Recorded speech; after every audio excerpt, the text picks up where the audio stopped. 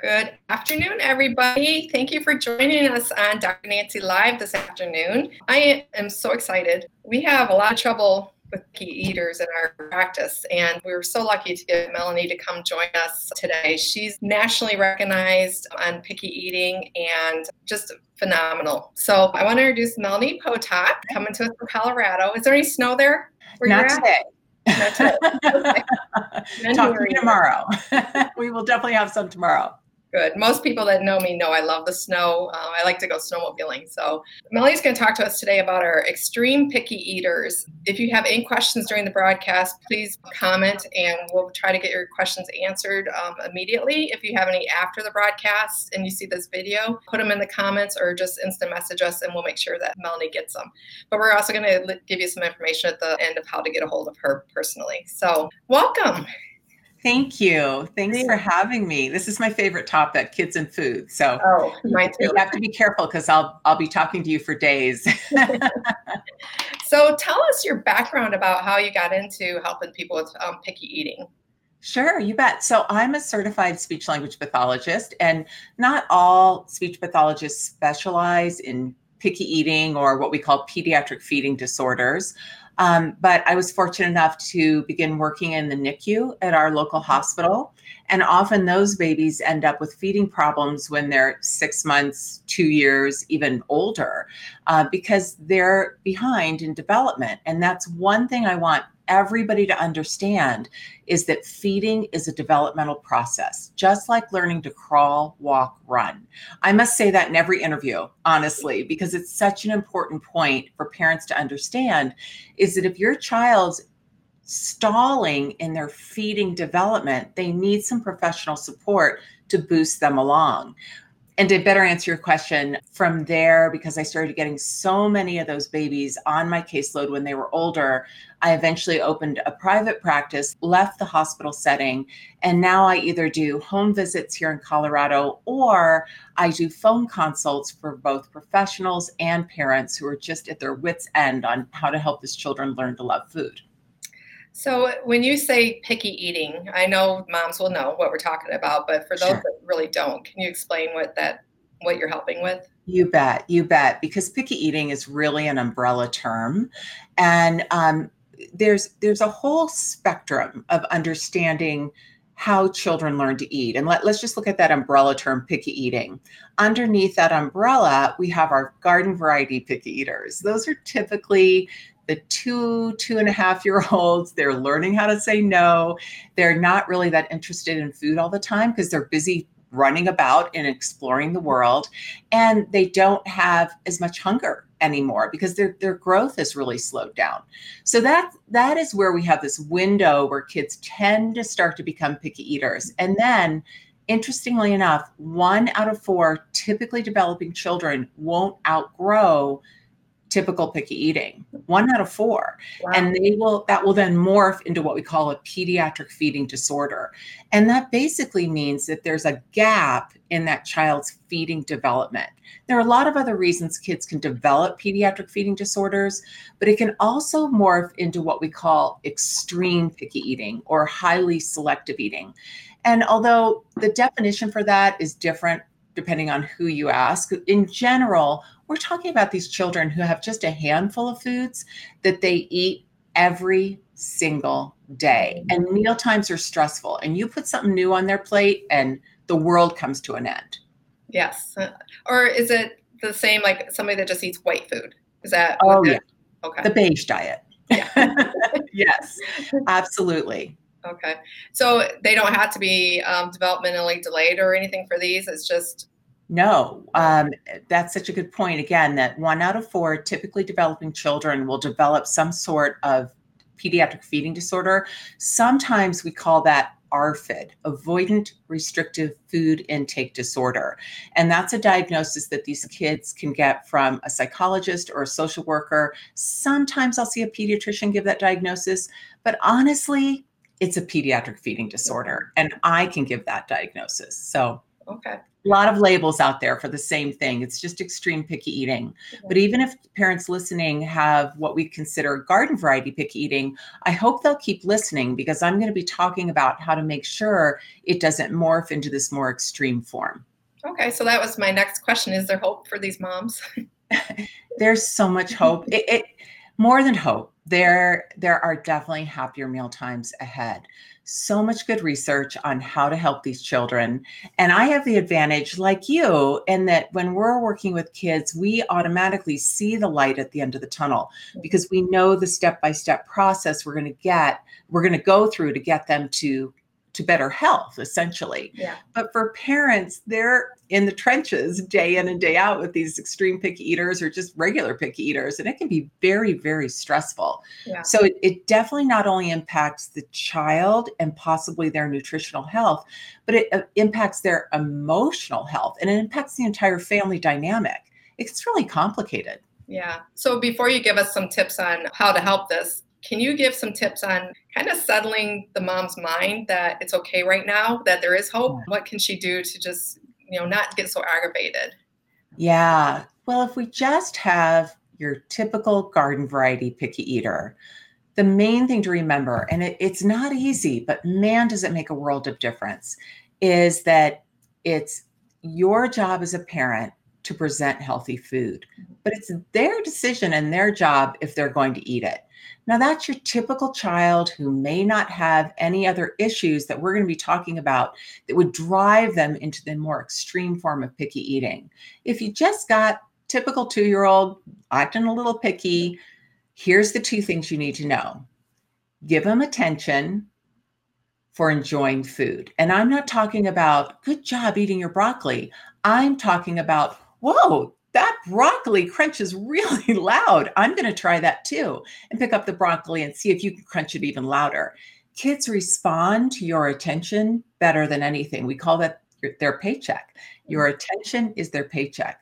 So you have to be careful what you pay them for. Likewise, we don't want to pay them or give them attention for not eating.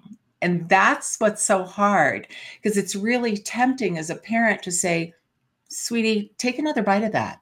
Or, yeah, but finish your broccoli and then you can have dessert. We've all been there. But there's very good research that shows that if we even gently pressure our children to take another bite, it actually doesn't do any good. The kids don't end up gaining more weight. They don't end up getting better nutrition. It just makes the parent feel better. So don't do it. Don't do it. Bite the tongue. How many moms are guilty of that? Click like. I had my own very, very picky eater before I ever got into this field. And I know how hard it is not to ask for another bite, but do your best not to do it. I have lots of information about that on my website.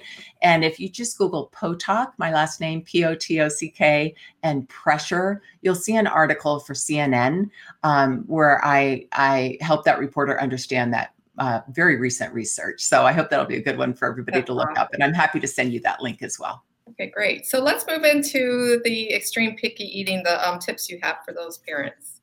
Okay, great. But I'm so sorry. Everyone's going to laugh. We are babysitting my daughter's puppy, and I'm about to sneeze because I'm allergic to dogs. Oh, no. Excuse me. We don't have one. It's gone. This puppy is so good and so cute, but my allergies are running rampant. So bear with me. All righty. Let's talk about how to prevent a kid from becoming a picky eater, an extreme picky eater. I'm going to take you all the way back to when kids first start solids. Not to say that early breast or bottle feeding doesn't also come into play here, but just to keep this kind of concise for your listeners, I'm going to give you 5 different points. First, let's go back to about 6 months of age when our babies are starting solids. The main thing we have to think about there is that we really want these kids to eat a variety of safe solids. And I know it's really popular nowadays to follow a baby-led weaning model. I have a book called Baby Self-Feeding, which follows the American Academy of Pediatrics guidelines for helping children start with solid foods. What I want you to know is that when babies are first starting, you absolutely can offer purees. You absolutely can offer what I call squishable solids. So that would be like pieces of avocado or, some really, really oily toast, something that they can almost squish in their mouth. I want you to think about what it's like not to have teeth and what you're going to squish with your tongue. Those are the kind of foods we're going to offer to babies. And it's totally fine to have a little bit of spice and flavor in there. I have a lot of articles about that on my website. Just look for my Feeding Babies tag on my blog, and all of these will pop up for you. So offer flavor, offer a variety of textures, and don't worry about also offering purees. Purees actually have a purpose. From a speech language pathologist standpoint, the reason why we like babies to have purees is it's essentially a thickened liquid, and they start on liquids. So when we thicken up a liquid a little bit into, say, an applesauce puree, then kids learn how to manage that food and swallow safely before they get to the more challenging foods. But you don't have to start with purees and go there for weeks. You can offer safe solids and purees all at the same time. Secondly, what I want you to know, that if your child has not progressed to age-appropriate safe solids past age 9 months, in other words, they're stuck on purees, you absolutely must talk to your pediatrician about that and request a feeding evaluation by a certified speech language pathologist like myself or an occupational therapist who specializes in pediatric feeding. Now, that's really important. Not all SLPs, not all OTs have the advanced training in pediatric feeding. So we need someone who really, really, that is their passion and what they focus on 24 hours a day. All right.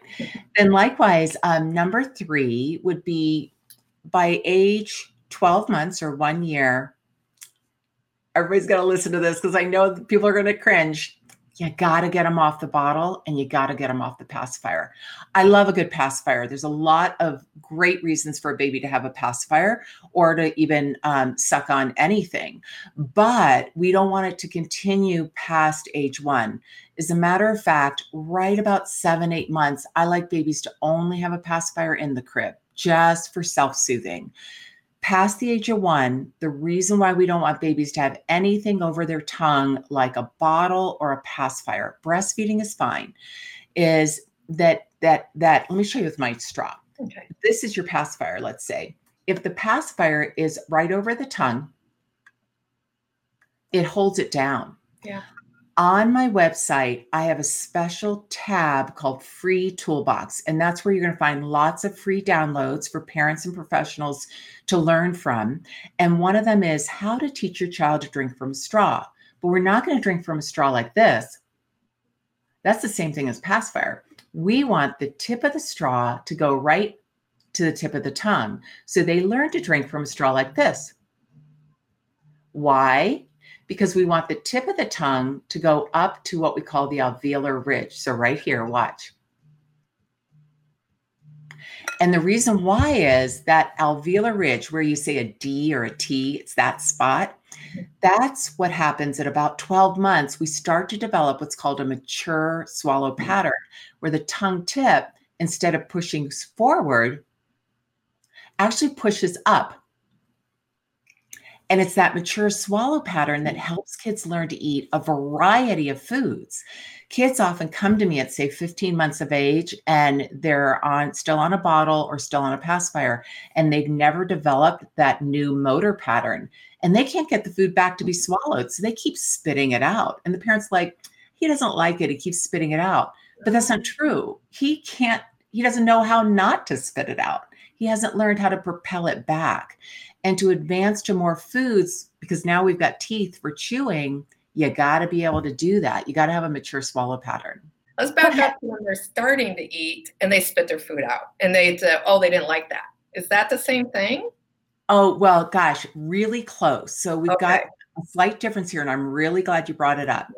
At 6 months of age, babies have a reflex called a tongue protrusion reflex, or sometimes we call it just a protrusion reflex. And sometimes you'll hear parents call it a tongue thrust reflex. But what it is, remember, it's a reflex. So the tongue is taught to go forward like that from birth, to push anything out, but also to help strip milk from the breast. And it also works for bottle feeding. However, once they progress onto solid foods, the way nature works is it makes that reflex begin to integrate or dissipate into the body. So by 12 months, it's absolutely gone. So if they're still pushing it out at 12 months of age, it's no longer reflexive, it's a learned behavior. Okay. And it's a learned motor pattern because something held their tongue down, like a thumb or a pacifier or a hard spout sippy cup. We really want to stay away from those as much as we can, as much as we can. So I hope that helps you. At that point, It's a learned behavior and no longer a reflex. Okay. All right. Wonderful. Okay. Sorry to interrupt you, but. Oh, no. You interrupt me anytime. Like I said, I talk for days about this. My favorite thing. I talk about it in my sleep. So finally, gosh, there are so many resources on my website because we don't have that much time together. But one thing you'll often hear is how important it is from a young age, and I'm talking about 6 months to a year and on up into high school, to have regular family meal times. But in this day and age, with especially both parents often outside the home, they both have jobs outside of taking care of their children, it's tricky to have regular family meal times. And I really ask parents to try to find at least 3 times a week and then build from there. Maybe it's breakfast, maybe it's Saturday lunch and you're at the local pizza shop, but you're together. Mm-hmm. No electronics, just all of us having a conversation around our meal. The reason why that's so important is not only are you modeling healthy eating for your child, but you're also modeling how to chew, how to bite and tear, how to take a drink when you're feeling a little uncomfortable, like, oh, I've got something in the back of my throat, so that you don't gag, so that you don't spit it out. Babies are great observers, as are toddlers, and they learn from all of our behavior as well. Quick note on that. The other thing you need to know about family meal times is there's excellent research. I actually have it all listed for you in the book that's right over my shoulder here, Adventures in Veggieland. The research behind family meal times not only shows that it helps to boost reading skills, it helps to boost early language development in your toddler, but for your middle schoolers, teenagers, etc., it makes sure that those kids make better decisions in life. We know for sure that kids who have at least 5 family meal times a week, those kids are less likely to try drugs. They're less likely to try alcohol too early in life, and also to have sexual relationships too early when they're not ready. It helps with peer relationships. So if you start it early, it'll help you to raise a healthy, happy kid from the very beginning. And then very last note, I know we have to take some questions too, is on my free toolbox tab, I can put the link in your comments for you. You'll find a schedule that'll say the ideal schedule for toddlers to keep them on a regular meal and snack time schedule. Don't worry about the toddler part. It's true for all kids. Keep your kids on a regular meal and snack time schedule so they come to family meal times hungry, not hangry, just hungry and willing to try new foods. Let's try to get out of this grazing trap that we all tend to do. That's true. Yeah, we do have a great question here, and this is very common. Bree has an extremely picky eater, and I know this little guy, he is very picky. He loves veggie straws, but only picks out the orange ones. So she wants to know if it's bad if she always gives it to him in a separate bowl right away, or should she let him pick it out himself, or what should she do about that? That's a great question. 3 things I talk about in Adventures in Veggieland, which is right over my shoulder here, and also in Raising a Healthy, Happy Eater, which was written with pediatrician Namali Fernando. 3 things we really focus on: expose, explore, expand. And what she's doing a wonderful job is exposure. So that's what she's focusing on first, and that's what we all want to focus on first. Exposure means that you have visual and maybe even some tactile exposure, maybe some aroma to various foods. And when she's putting the different veggie straws with the orange one, his favorite, in the same bowl, she's honestly halfway home. So we don't want to back up from there, because that's really good progress that he's willing to tolerate the same colors with the orange straws. What he's doing, however, is he's picking up the orange ones and he's only eating those. The next step from there would be to encourage him to pick up the other ones. He doesn't have to bring them up to his mouth yet, but just to pick them up. So the way we typically do that in feeding therapy is through food play, and just come up with lots of fun ways. I don't know how old this child is, but lots of fun ways to get him to engage with the other colors with no pressure to eat it. And then once he's willing to engage with it and play with it, maybe you're going to make some pictures with it. Maybe you're just going to crumble the different colors on a paper plate, whatever you'd like to do, just get kind of crafty. Mm-hmm. Then we can start to work on bringing it up to our mouth. And we usually start with a lick, just licking. Ooh, interesting. Okay. Yeah.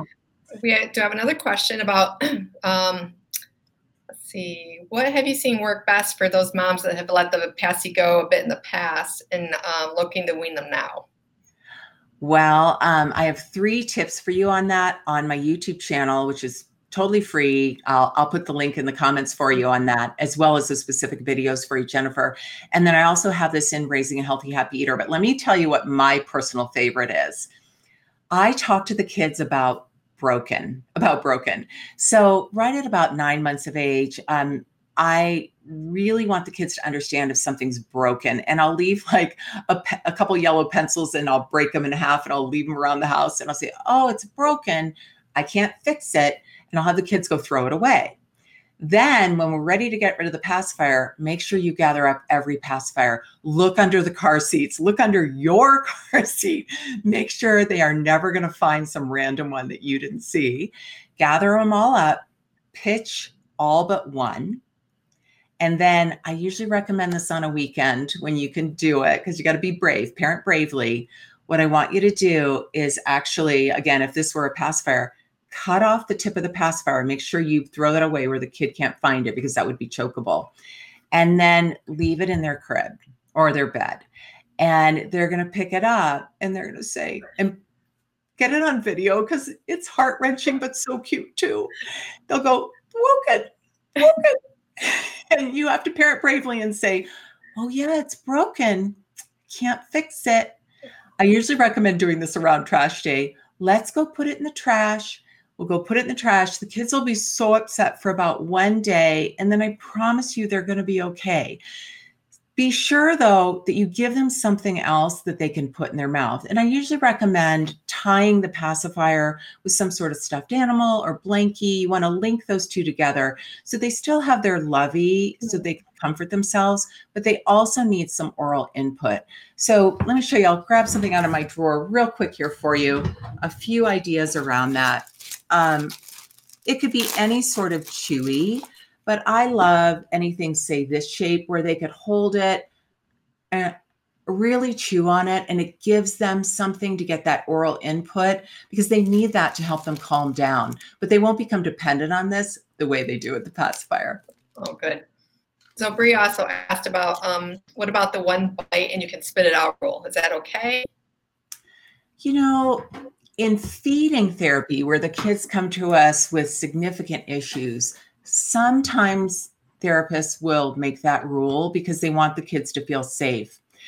If you have a child who's just your garden variety picky eater, you absolutely can establish a rule in your family that's we take a bit of everything or we take a taste of everything.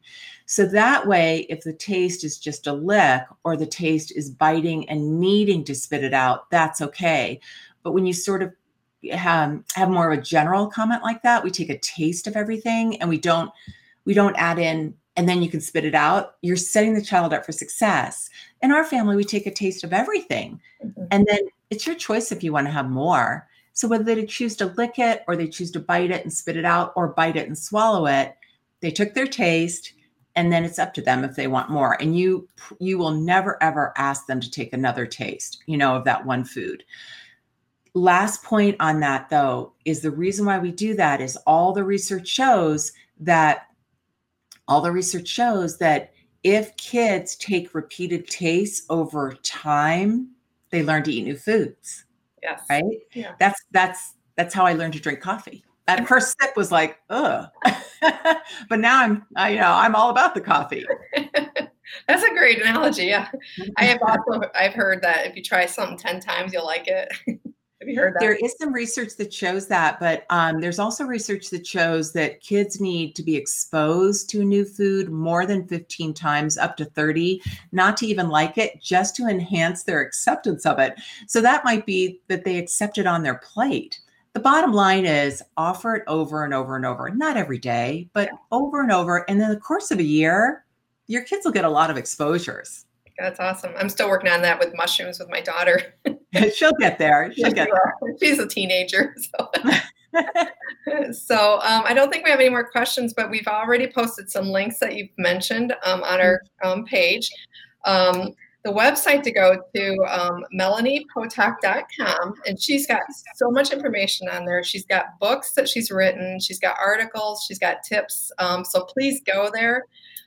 Peruse the website, and she also will do remote consultations if you want to talk to her specifically about your extremely picky eating child. She's willing to do that. If we have no more questions, I'm going to thank you very much for joining us today. Do you have anything else that you want to add that we didn't cover? Sure. Okay. You know what? Because I'm doing something special in 2020. I also have a Facebook group in addition to my Facebook page. My Facebook page is My Munch Bug Melanie Potok, and the link may already be there. I'll add it in a little bit here for everyone. But the Adventures in Veggieland Facebook group, it's a private group. You got to answer 3 questions to join. They're really easy questions, I promise, but it's just so the group doesn't get hacked, And then so ask to join, answer the 3 questions real quick, and come and join us, because in 2020, I'm helping everyone teach their child how to love 20 different vegetables in 2020. Okay. And this week, I just posted 3 new videos all about how to learn to love squash. And I think the tips are really going to surprise a lot of people. It's super fun. We have parents and professionals. We have over 4,400 members now. Wow. So I hope everybody will join me there too. And thank you for having me here today, and all the good work that you're doing for families to raise healthy, happy eaters. Because chiropractic, the practice of chiropractic is a big part of what I do as well, because it's about the child's overall health. Right. So having someone like you on our team to help these kids get to healthier eating is essential. Yes, it's wonderful how it affects the eating. I've been amazed. I never know. You never know. Never know. Well, thank you so much for joining us. And thank you, everybody, for answering questions. If you know somebody that has an extremely picky eater, please share this video with them, and then share her website too with everybody. Thank you again for joining us. And I hope you get some snow in Colorado. I'll invite you out to go snowmobiling. There you go. Thank you. Thank you. Bye-bye.